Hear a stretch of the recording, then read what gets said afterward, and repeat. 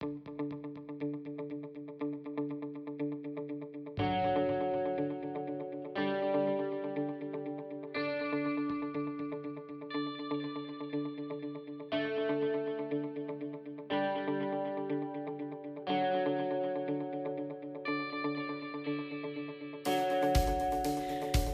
right.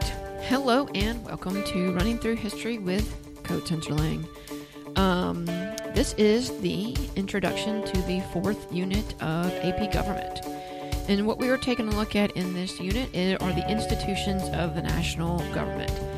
And to be honest with you, this is probably one of the most important and one of the larger units that we're going to do in AP Gov. Okay? So we're going to take a look at the different branches of the government. We're going to look at the presidency. We're going to look at the legislature. So that's Congress. We're going to take a look at the federal bureaucracy. And we're going to look at the judicial system. So that's the four focuses of this unit. So we're going to look at how they work and how well they work and how they interact with each other. So make sure you guys are keeping up with the readings, keeping up with the assignments. But I'm going to give you guys an introduction right now. So again, we're going to talk about Congress first, actually. That's going to be the first thing that we're going to talk about. Back when the framers of the Constitution, when they were writing the Constitution and forming our government, Congress was actually considered to be the center of policy making in America. So what we're going to do is we're going to take a look at if that still holds true today. So we're going to talk about what exactly the senators and the members of the House do and what do their jobs consist of. Because one of the things that has gotten lost in the debate about Congress in the last 5 to 10 years, as people have become disillusioned with Congress, is that what they do is actually very, very, very hard work. They work very long hours for a majority of the year, and it's an exceptionally difficult and time-consuming job. Because not only is it about their job and about the legislation, but it's also about elections, it's about re-elections, it's about money they have to raise. It's even when they're on recess, they have to go home and they're meeting with people, they're meeting with constituents. So we're going to talk a lot about that. And when we talk about congressional elections, we'll look at who wins and why they win. Like one of the questions is, why is it that incumbents or people who are already holding the public office, why do they have a greater chance of defeating somebody who is challenging them? So that will be kind of what will start our conversation about Congress.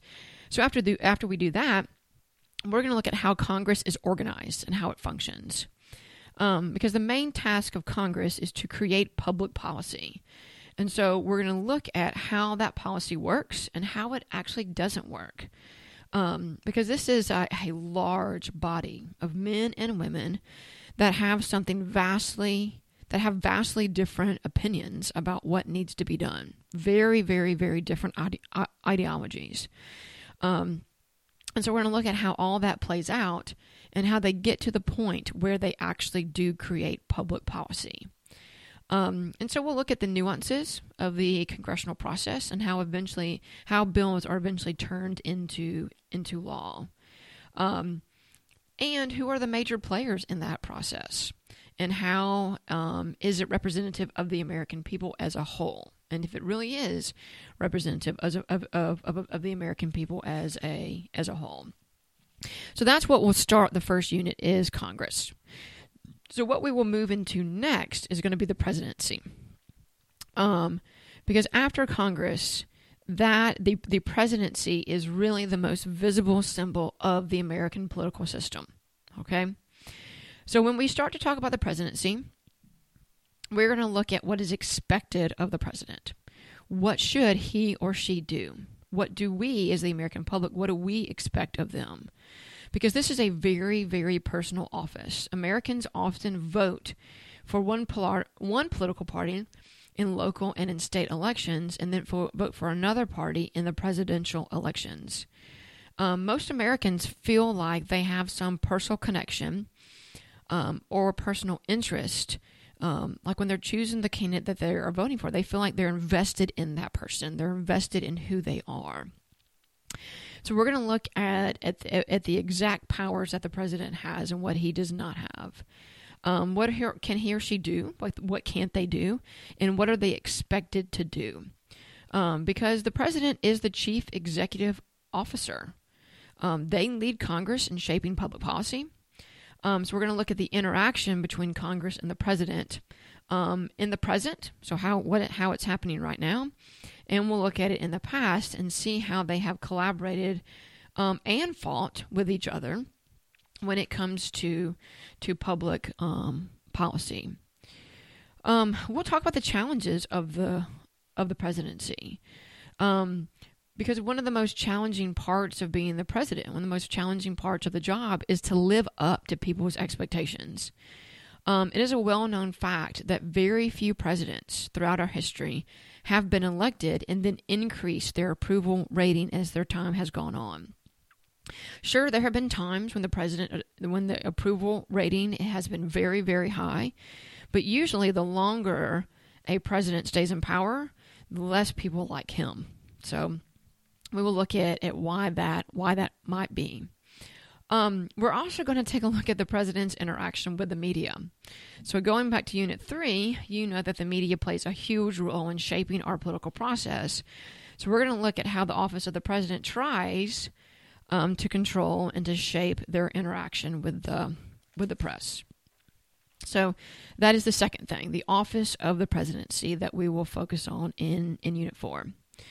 So moving on to the third thing is we will look at the federal bureaucracy. So we're going to analyze the federal bureaucracy. In analyzing it, what we need to be aware of is what German sociologist Max Weber came up with almost 100 years ago.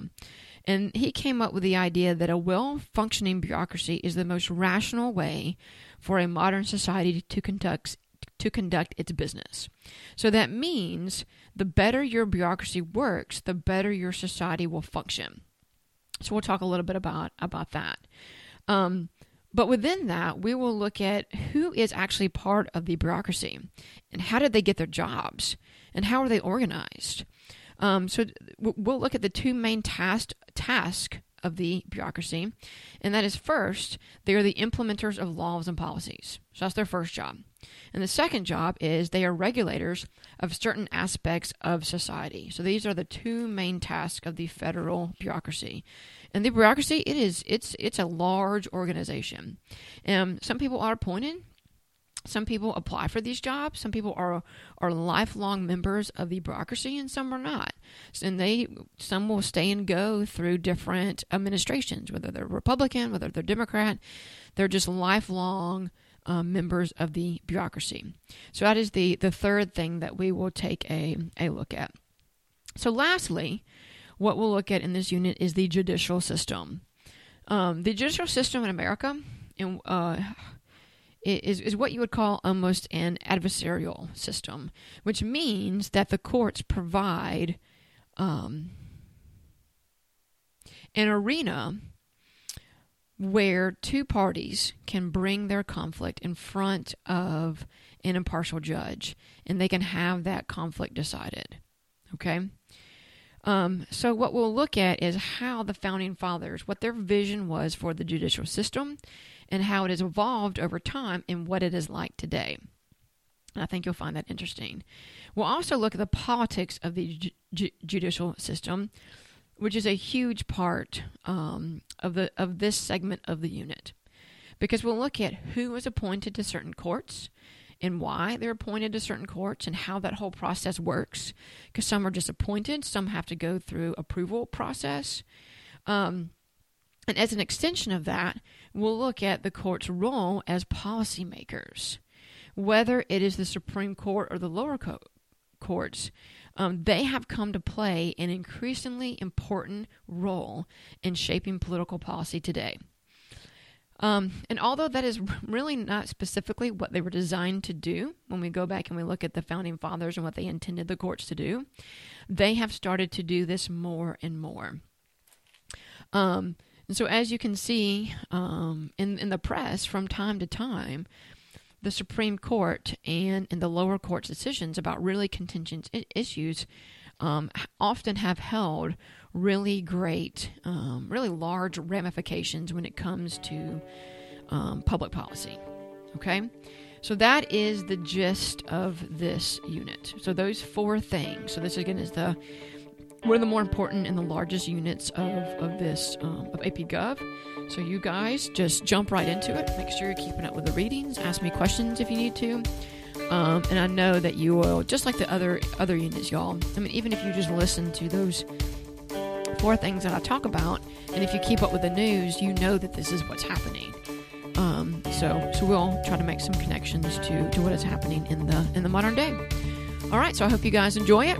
Thanks for listening.